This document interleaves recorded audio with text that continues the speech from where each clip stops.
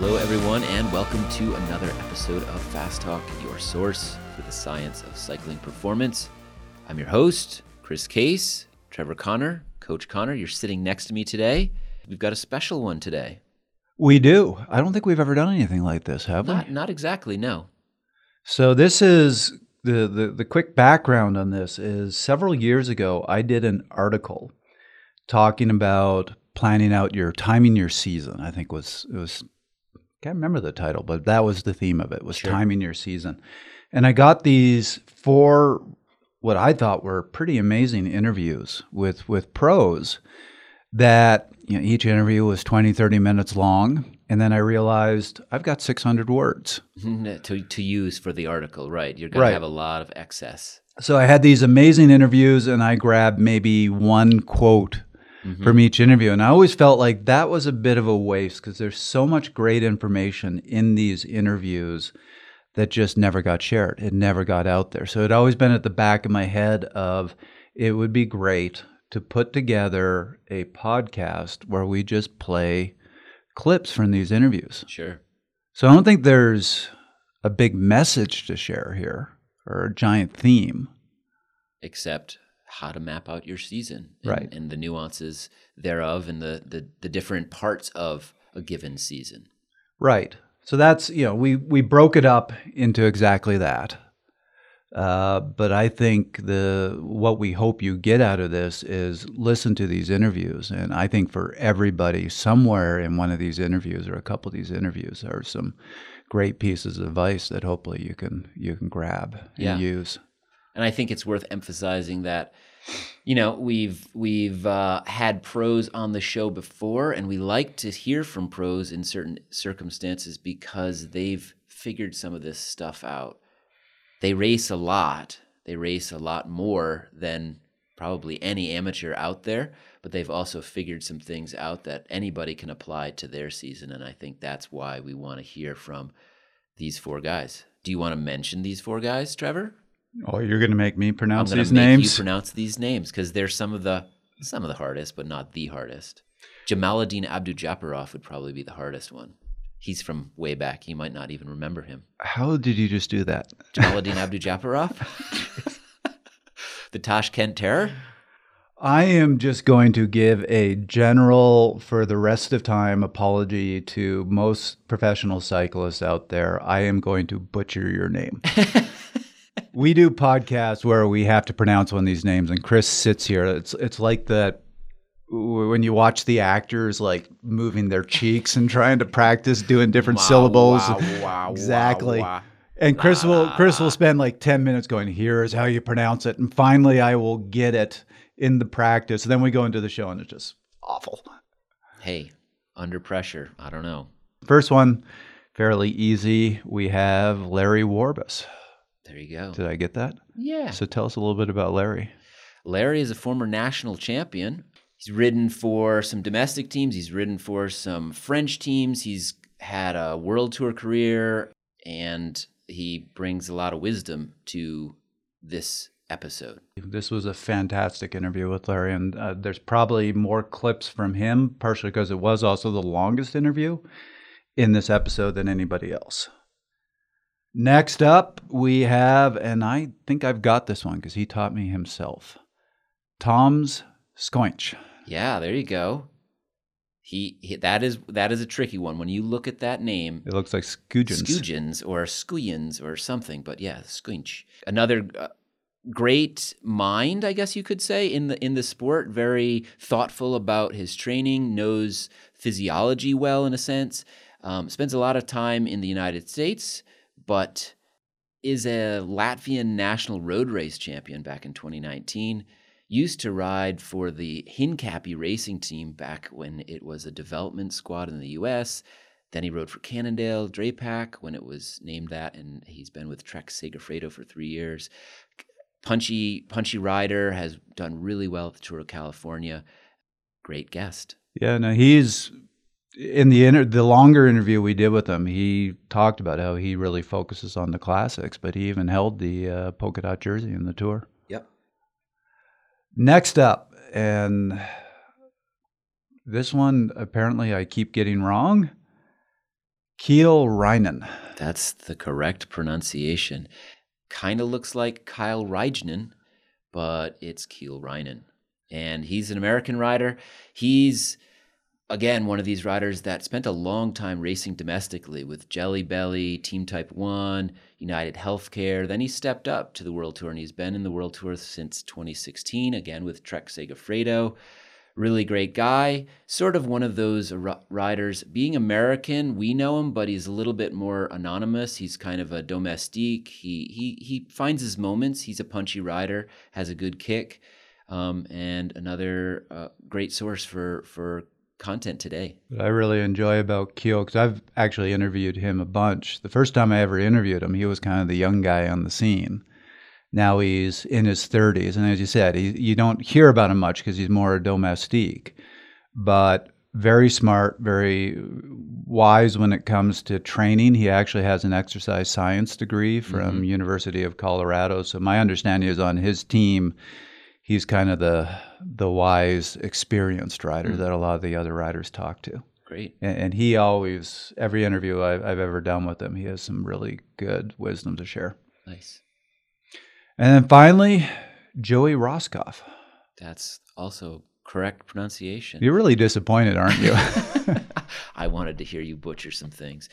No, Joey, another rider, started domestically, American, came up, had a amazing result at a Tour of Utah several years ago, really impressed Cadel Evans and George Hincapie, who had relationships with the BMC team at the time, and he stepped it up, and he rode with the BMC team. Then it turned into the CCC squad.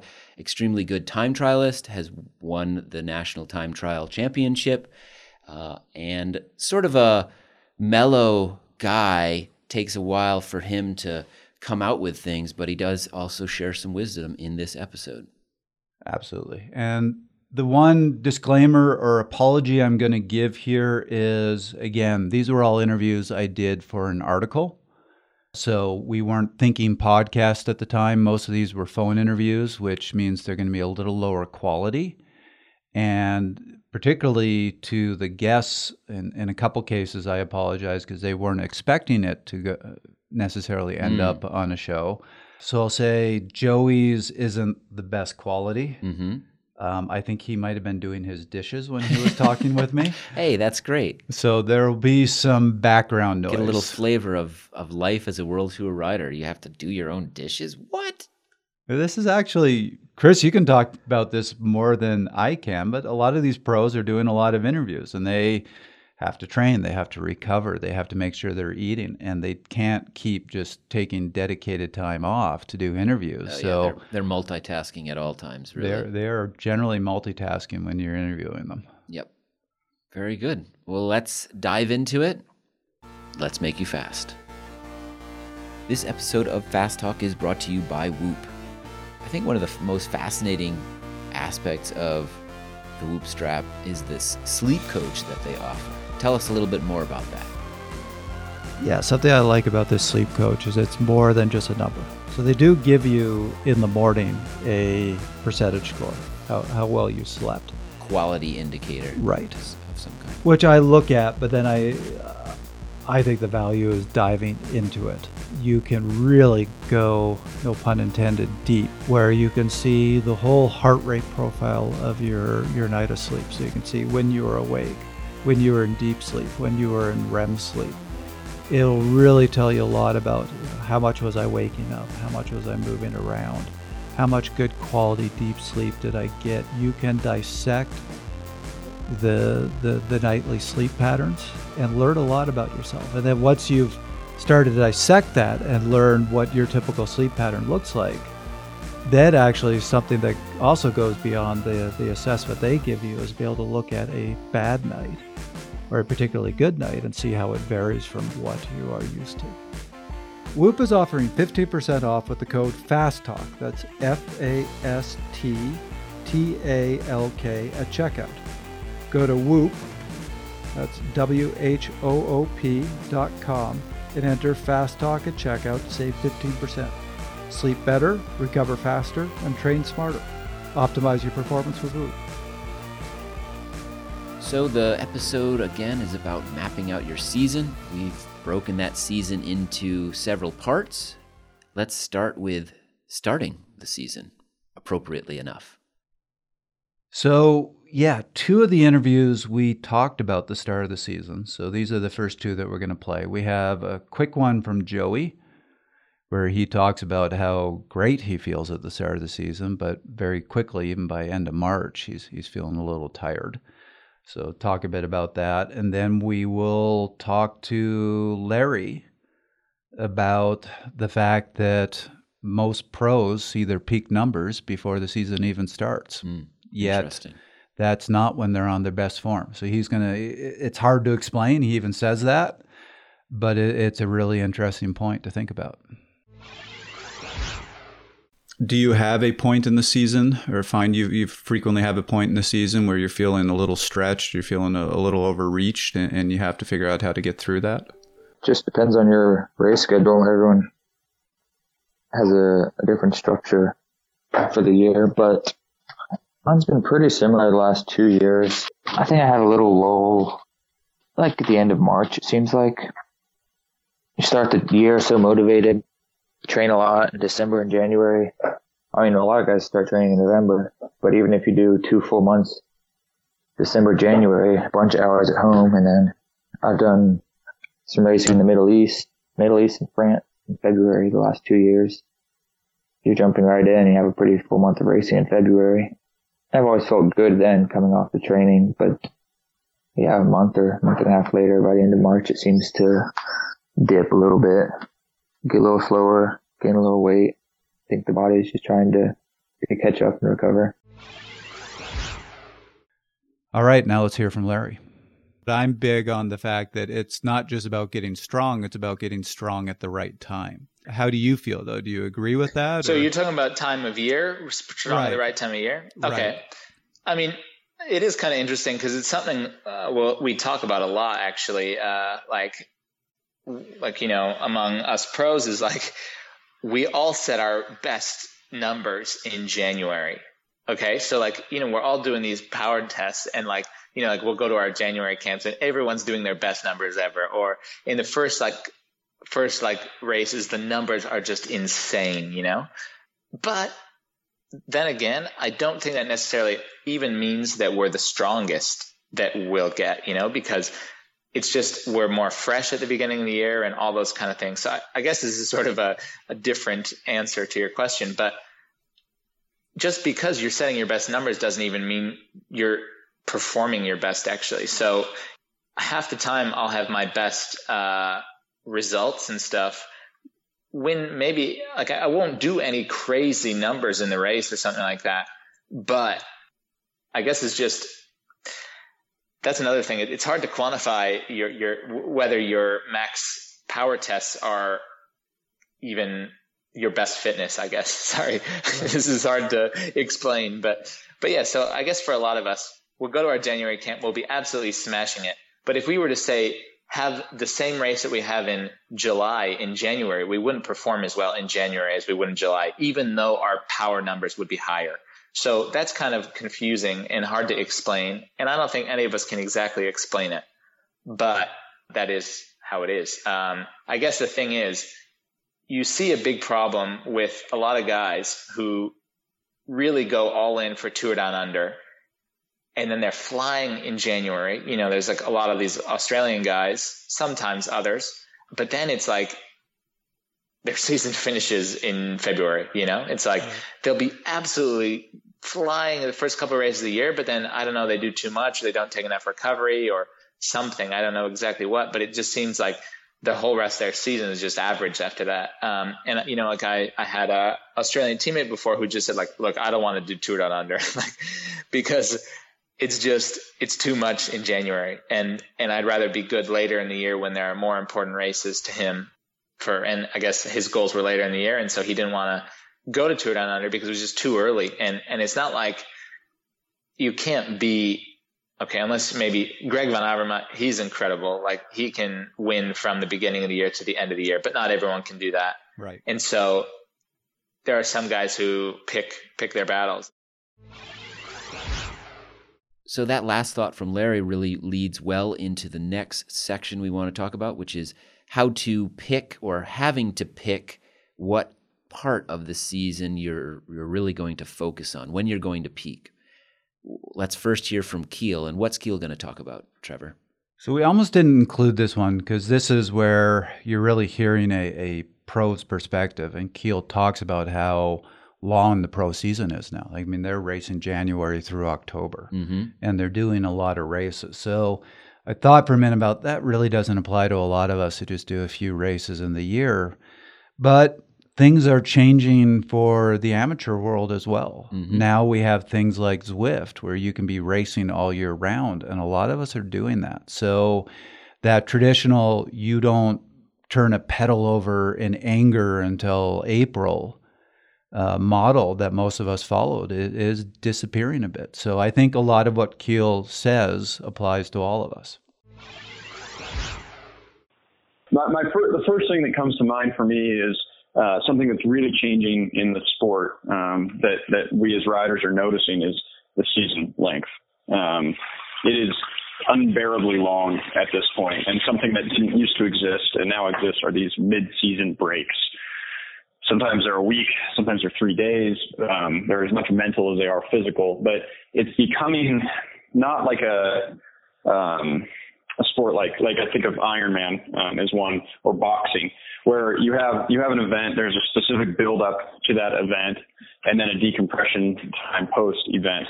I think, for guys who are tour stars, you're seeing a lot more of that kind of targeted racing, where they have a handful of targets throughout the season.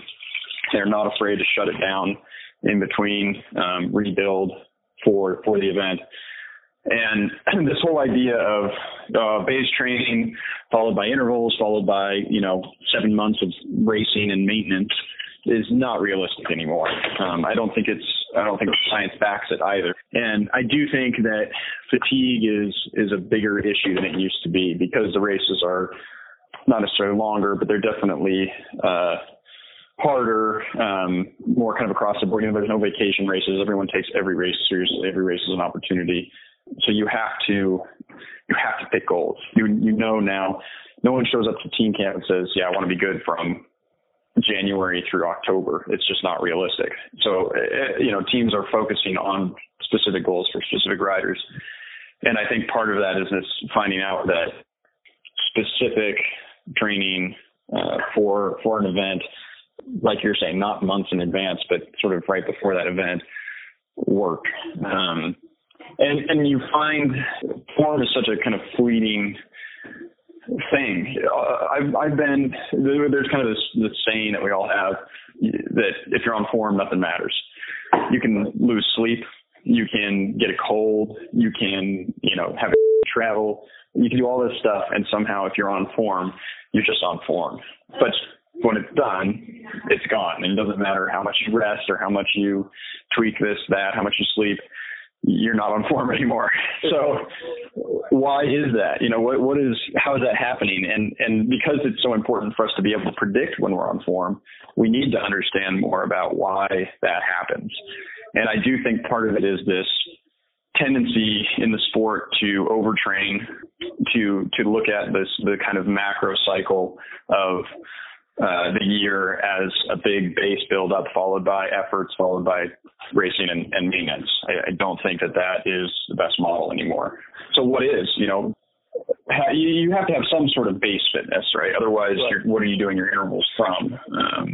If you don't have base fitness, you're starting from scratch every time you do your week of effort. So that doesn't work. So there needs to be some sort of maintenance, base, aerobic, whatever, but then kind of a hard punch quite near the event is maybe all you need to spur a lot of these systems, as opposed to, the kind of old school Euro mentality would be a race to fitness, use some of those early season races that used to not be as hard to get that intensity in, and then you're good to go.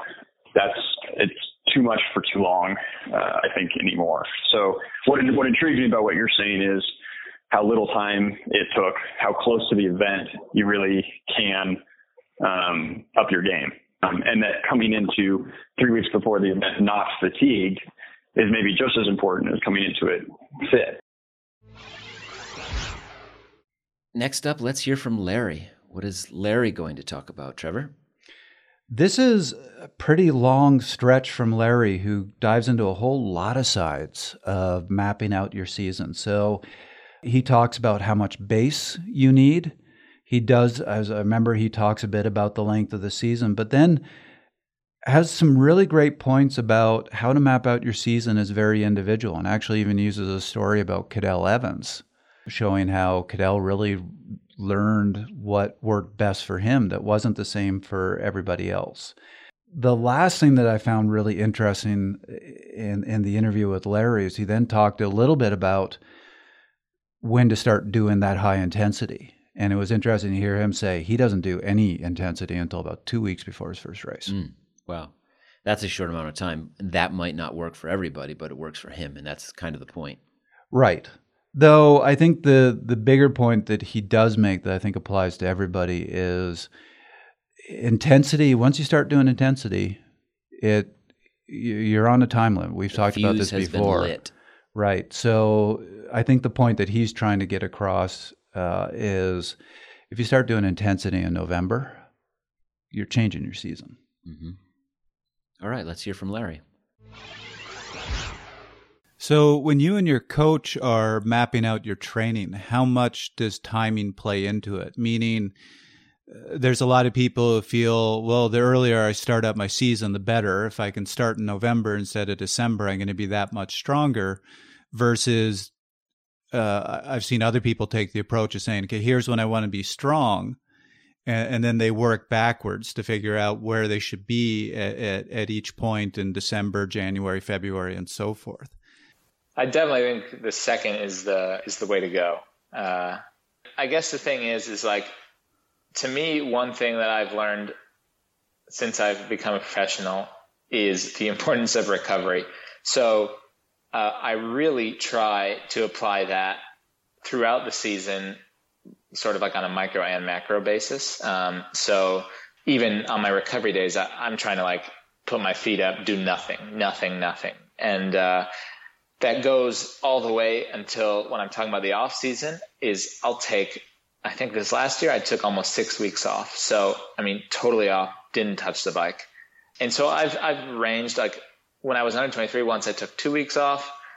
And then since I've been a pro, I've taken usually between 3 and 6 weeks. And to be honest, I think you pretty much start at zero whether you take 3 or 6. So I don't think it matters that much as long as, you don't gain 20 pounds or something. But I guess for me, what's most important is to focus on the recovery in the off season and then go from there. So maybe that means trying to adjust your race schedule if you need more recovery and not start so early. But yeah, for me, I think I started training maybe second week in November or something. I started training this year. And then, I started racing in January, which was maybe like a little bit quick, but I think it's enough time. Maybe you're not going to be as good as the guys who start in October, in January, but I guess it's a long season. So you have to think about that as well.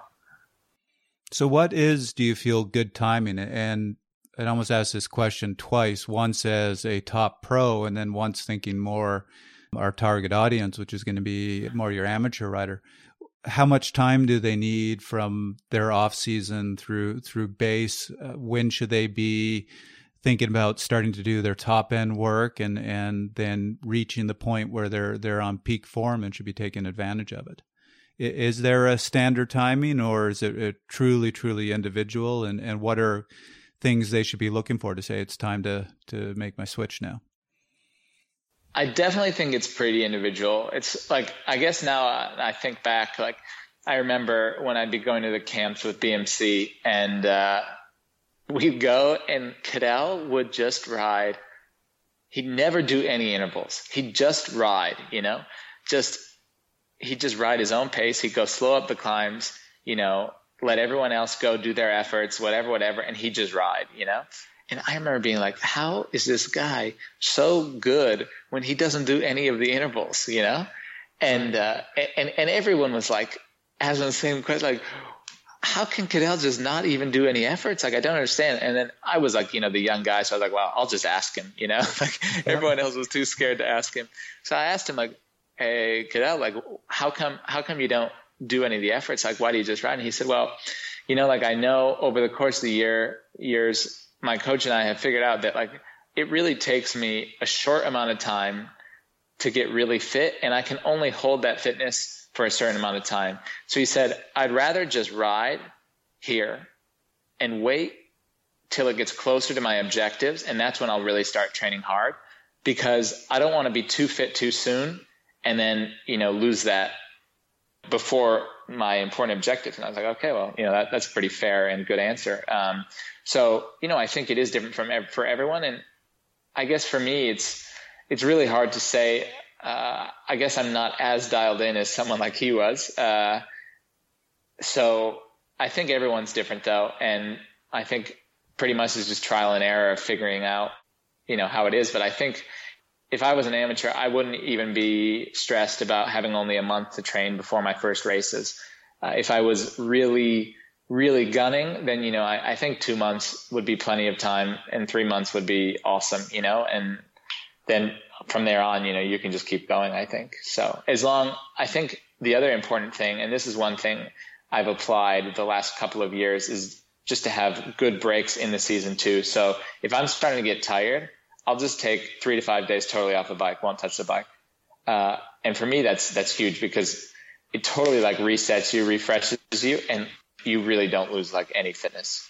So going back, you said 1 to 2 months or 3 months would be great. Are you talking about when you start doing your intensity, get ready for races, or are you talking more about the basics? No, that's just riding in general. That's just starting up.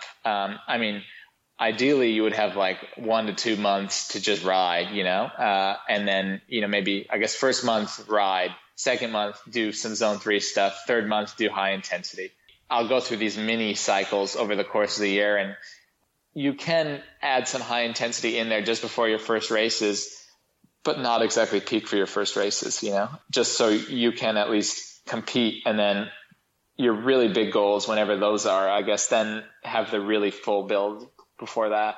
Okay. So when you say add some intensity before your first races, and sorry to get so no, it's okay. Nitty-gritty high here. intensity, like zone 4 or 5, Right. Are you talking weeks before, a month before? Or a couple of weeks before, maybe. I think like before I raced in Australia this year, I would have done the first few weeks just riding, the couple few weeks after that, zone 3. And then 2 weeks before the race, I started to do some intensity, like high intensity.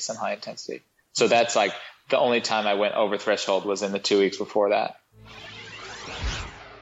Next up, we're going to hear from Toms, and it looks to me like he's going to talk a bit about sort of a classic way to map out a season. Is that correct, Trevor? It's a bit of a classic way, but it's still something, even though a lot of these pros talked about how you map out your season is changing.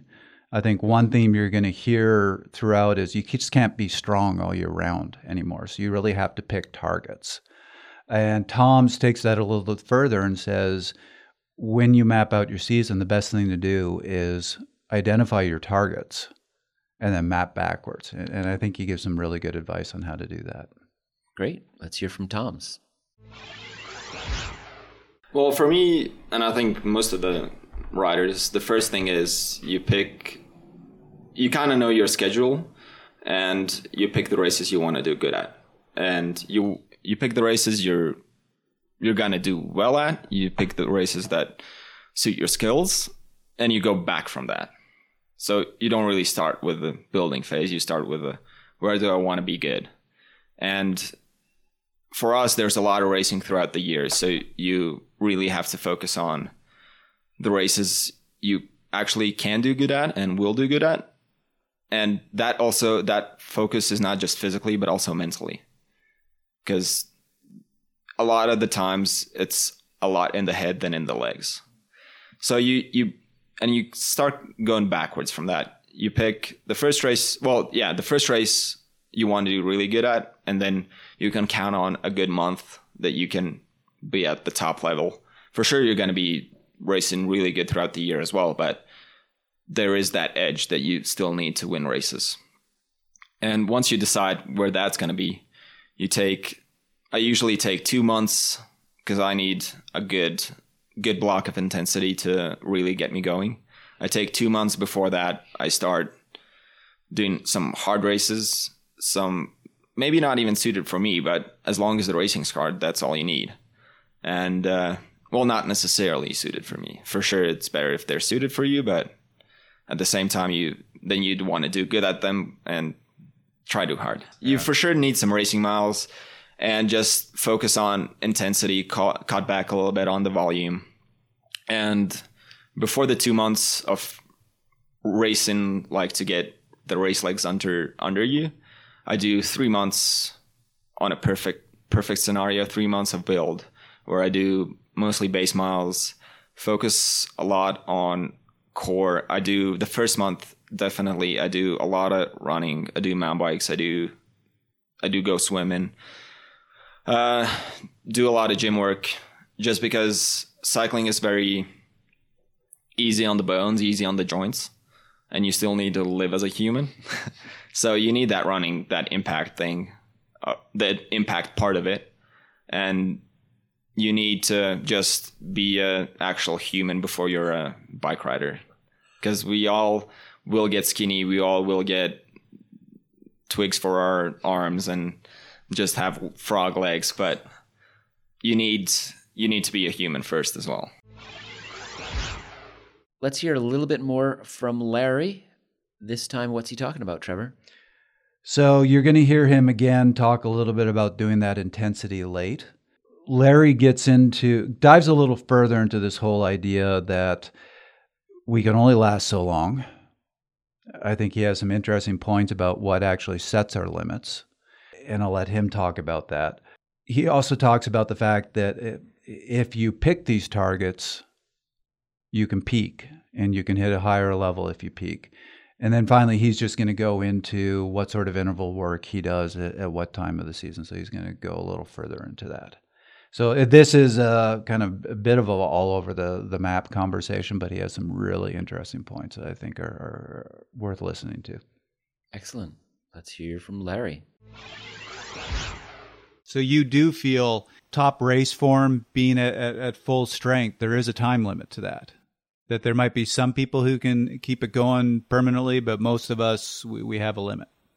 Yeah, I think so. And I think it's not even just physiologically, but also mentally, because it's like when you're trying to ride the razor's edge in terms of diet, training, everything, like, you know, your body kind of breaks down after a while, you know? I mean, especially if you're trying to be really lean and, you know, for us, like diet is really important. And like I was trying to lose weight over the last month and I was really, really just on it, you know, like I was counting all my calories, which is a bit excessive, but I thought I can do this for a certain amount of time. And, you know, after a few weeks it was like, one day I just cracked, you know, and it was like, just had to eat a bunch of cookies and pizza and ice cream, you know, because like you just can't keep it going like that for that long. At least I can't mentally. And so it's just a combination of everything. So, but physically, I also think if you have a peak, you can be at a higher level than if you were to just try to stay at the same high level over the whole course of the year. How big a difference do you think it is? That's kind of tough. I'm not really sure. I think it's probably, again, different for everyone. I guess for me, like from my best performances over the course of the year to my worst performances, it's more than 5% probably, you know, but it's hard to put an exact number on it. Do you tend to do the same types of work all year round, or does it change up depending on where you're at relative to your target races? So it changes a bit, but I'll use a lot of the same intervals over the course of the year. And I guess the ones that I would do less frequently around the whole year are like the really high intensity stuff. So, you know, more of the like zone 5 stuff, I would do that only really in the race season. But, you know, a lot of the zone 3 stuff I'll do throughout the whole year, you know, tempo, sweet spot.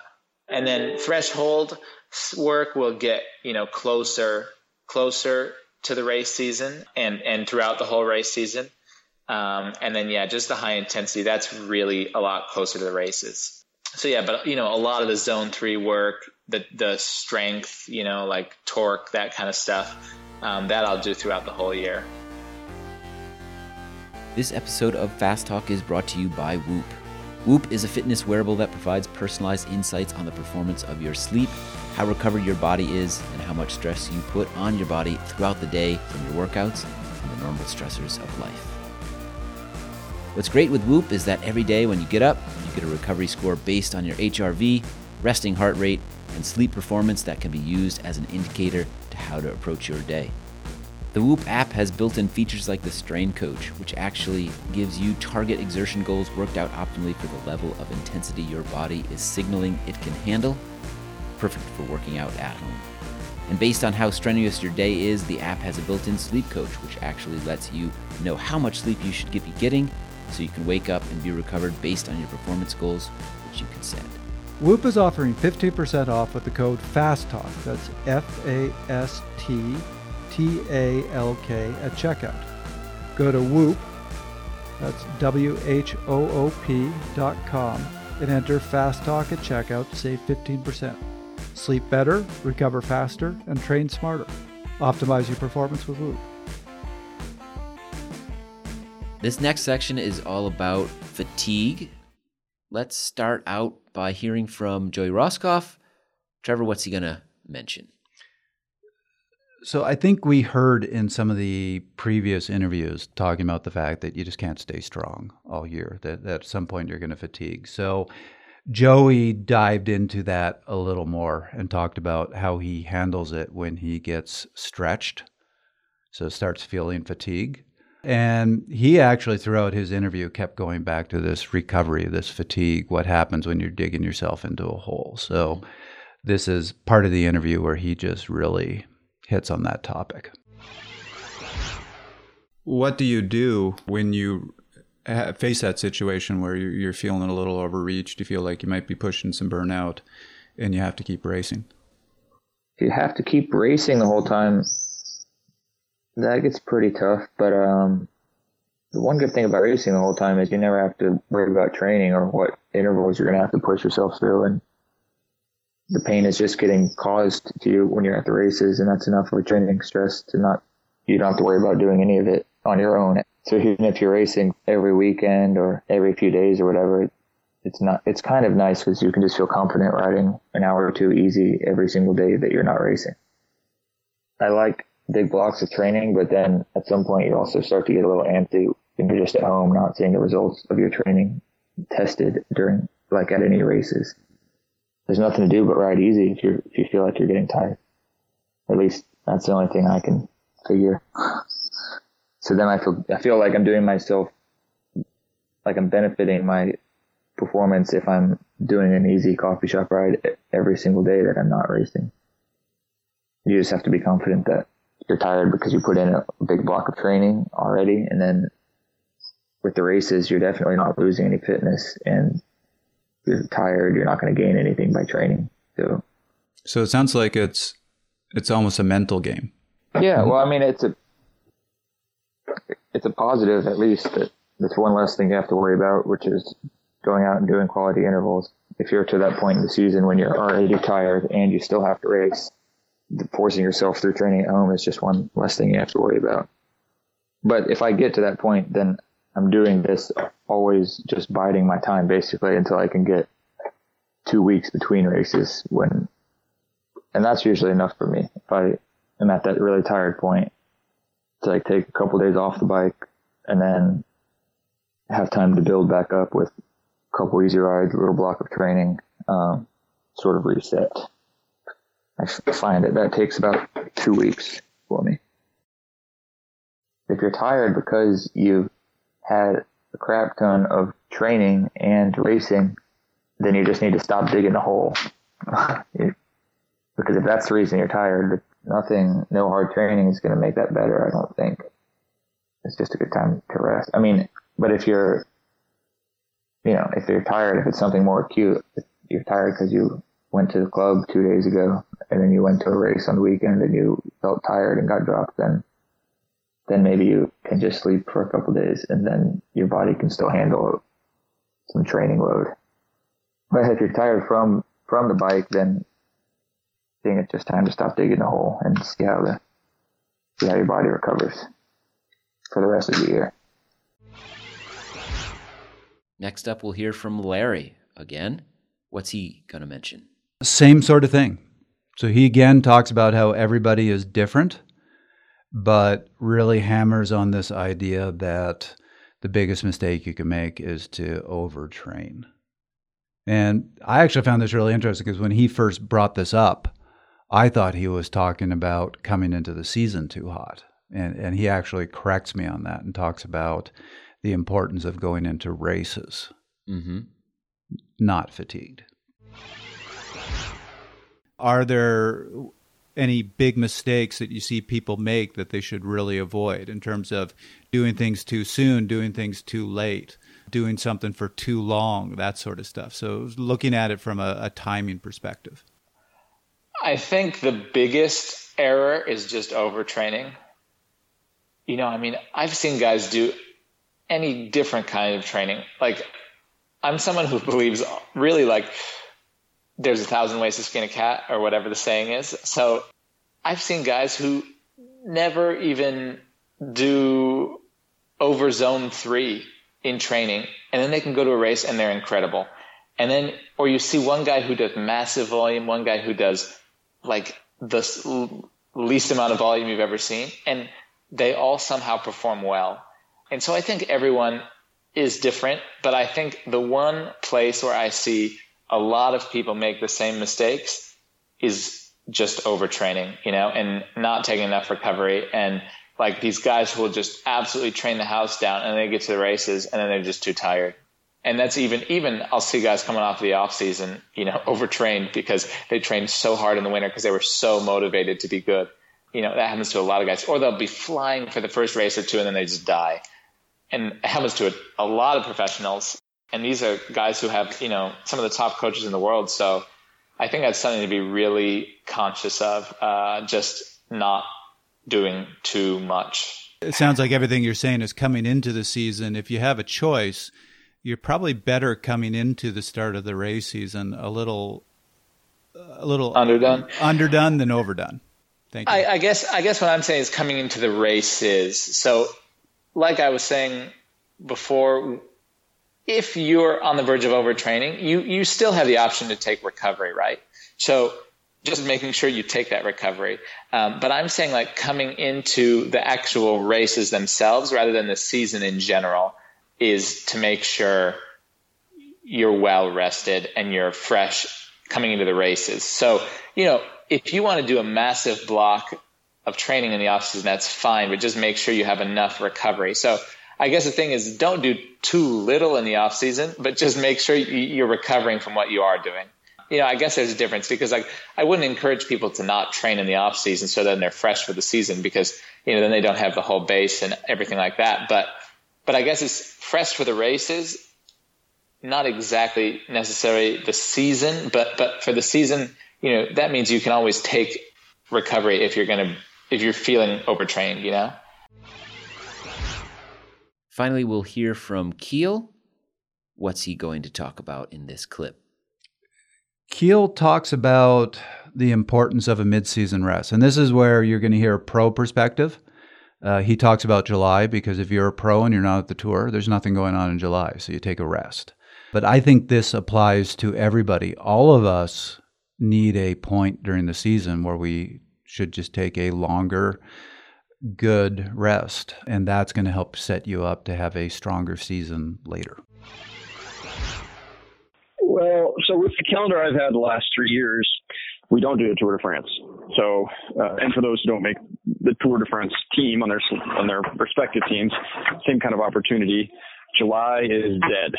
And that's really important. That's where I've taken an opportunity to take a mid-season break, a week off, reset, not lose all my fitness, but come down to a level where I'm not constantly in a state of fatigue, and trying to balance fatigue versus sharpness. What that kind of chunk in July allows me to do is to prepare really well for August. And that's been huge for me because I always seem to be able to perform for the rest of the year after that. As you get towards October, maybe fatigue sets in again. But that ability to reset there, I think the people who do reset there, you see them perform in the second half of that season. Well, the guys who haven't had the opportunity to reset there really just continue to get worse as the season comes to the end. They're just hanging on until it's done. So especially guys, that are performing in the tour, that kind of thing, it's like you're just hanging on for dear life till it's over at that point. And that's why you see, a lot of the tour stars are pretty vacant at races like Colorado, races like Worlds, the sort of late season races, the top tour guys. There's always exceptions. I don't know what to tell you about Alejandro Valverde. Apparently the sky's the limit, but for most of us mere humans, it's too big an ask to keep that rolling. It's really dangerous and easy when you're on form to go, well, I'm on form, I got to race. I got to use this form. Well, I got it. Sometimes you can extend that form or that fitness for longer if you're a little more careful with it. If you treat it a little more fragilely. So instead of saying, hey, I'm on form, yeah, Colorado went really well, let's do Alberta. Maybe instead you take a little rest after Colorado, you do a hard week, and then you do, an event a week after Alberta or 2 weeks after Alberta. Well, that's, with the athletes I coach, one of the things I always like to tell them is that a peak is the first symptom of burnout. One of the tricks is pulling the plug before the other symptoms appear. Yeah. Which is the hardest thing to do, because when you're feeling great, you keep it going. It is. Exactly. And on that note of finishing your season strong, the last section we'll talk about here is the end of the season and how to reap the rewards of that tail end. First, we're going to hear from Joey Rosskopf. What's he going to specifically talk about, Trevor? So Joey's going to talk about the end of the season. So when you're getting into, everybody is different, but let's say August, September, there's still some racing going on, how you manage that. And this is probably my favorite part of Joey's interview, where he brought up this, I'm trying to remember the exact wording, but this great expression of let all the racing you've done settle in. And I liked his wording better, so we'll let him talk about that. Great. Let's hear from Joey. By the time you get to August, if you've been racing during the year, that's pretty much like you can only do yourself just a benefit to ride easy. Let the racing soak in. You've been training for months. I mean, it seems like a long time ago, but as long as you've been racing, that in addition to the training, just have to ride it out. That's like how I always start to feel good at the end of the year, is let all the racing soak in. If you've already done 60 days of racing, then you've got enough to recover from. I like that expression, let the racing soak in. But a lot of people can't do that. A lot of people, I don't know if they don't realize that they're just tired, but they start to slow down in the races, get bogged down or get to the bottom of one of their waves of up and down peaking, and they just try to train harder. They think they need to be better. But I mean, that's like it's just something you should embrace. Something, well, maybe, I don't know what people should do, but that's something I embrace at the end of the year, is getting to the point where I don't feel like training is going to make me much better. Then I just sort of coast it out for the rest of it, for certain parts at the end of the season, and usually come really good again. It's sort of like I just feel overall more relaxed when I'm not having to think about intervals that I need to force myself to do at home. Agreed. It's just a rewarding part of the year to get to. When you put in the training, you put in so many race days, now you're rewarded with being able to just ride it out and let your body rest and go from race to race rather than race to miserable training. Next up, we'll hear from Larry with a little bit on the end of the season and how it can be the best time to race. I have a teammate. He's my teammate now on Aqua Blue Sport, but he was also my teammate when I was a stagiaire with BMC. And I remember it was September. I was doing a race, Franco Belge, and I was just pretty much cracked at the end of the season. Like, I'd just been eating ice cream sundaes every day in Belgium for like the couple of weeks before. And like, I was just like, I don't really want to be at this race in Belgium, whatever. He's like, man, this is the best time of year. I was like, what do you mean? He's like, if you're motivated now, this is when you can win races. He said, this is when everyone else is totally demotivated. No one wants to be here. So if you want to be here, he said, you're already way ahead of everyone else. He's like, this is my favorite time of year. He's like, I don't even care as much about the middle of the season as I care about the end, because I know at the end, that's when I can get results. And it's like, it's really true, actually. So you need to pick your times. So finally, we're going to close with some final comments from Larry, again, on recovery. Trevor, any further thoughts to lead into this last clip? I thought this would be a good one to end with. I did say at the start of this episode that there isn't really a theme except for talking about the season. But if there was a theme that all these guests kept bringing up, it was the importance of not overtraining. It was the importance of recovery. And as a matter of fact, when I asked both Larry and Joey for their final thoughts, they kind of hammered on that. So we've already heard Joey hammer on it. This was my final question to Larry of anything else you want to say. And this is what he immediately went to. I mean, I guess the one thing is just make sure you get enough recovery. I mean, I said that before, but it's just something I want to emphasize is, I think one of my biggest mistakes that I've made over the years is just being overtrained and not taking recovery seriously. And I think learning how to recover well is probably one of the most important things you can learn in cycling, because training is great and I love training. And I think a lot of people who are really into cycling, they love it, but if you want to be good in the races, you have to be well recovered as well. And so I think just never underestimate the importance of recovery. That's just something I think it's good to reiterate, because that's probably the biggest mistake I've made in the past, and I'm sure I'll make it in the future as well. But make sure you get your recovery. So one thing I found over the past couple of years is, like, if I'm training really hard and then I just start to feel really fatigued, I just say, okay. And I take 3 to 5 days off, even in the middle of the season. Like a few years ago, I had, I think, 6 days between 2 races, and I literally took 5 days off. And I guess twice I've done this. And the race after those 5 days I took off were both some of my best rides as a professional. So, it's maybe a little bit contrary to what's like regular wisdom, but for me, I found that works pretty well. So I wouldn't recommend that like all the time. Like, don't go taking 5 days off before every race. But, if you're really fatigued, I think it can really help.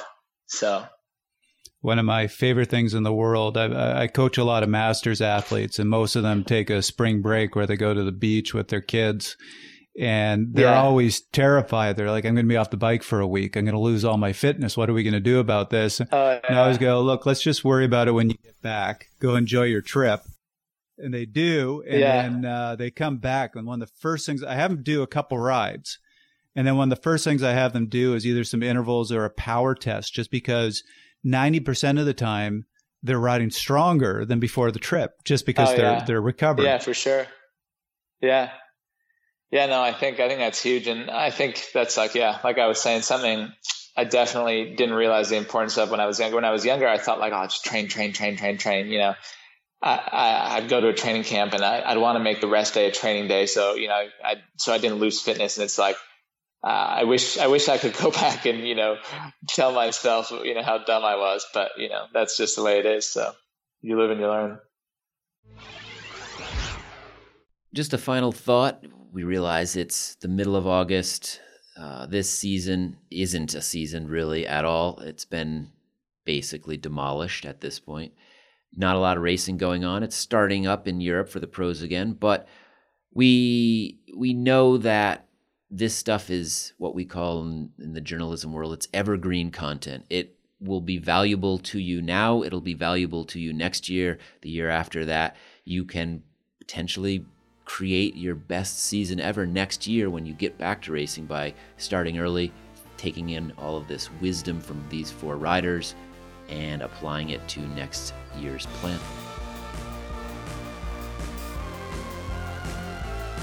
That was another episode of Fast Talk. As always, we love your feedback. Email us at fasttalk@fastlabs.com or record a voice memo on your phone. Send it our way. Subscribe to Fast Talk wherever you prefer to find your favorite podcasts. Be sure to leave us a rating and a review. The thoughts and opinions expressed on Fast Talk are those of the individual. For Thomas Schoonch, Kiel Reinen, Joey Roscoff, Larry Warboss, Trevor Connor, I'm Chris Case. Thanks for listening.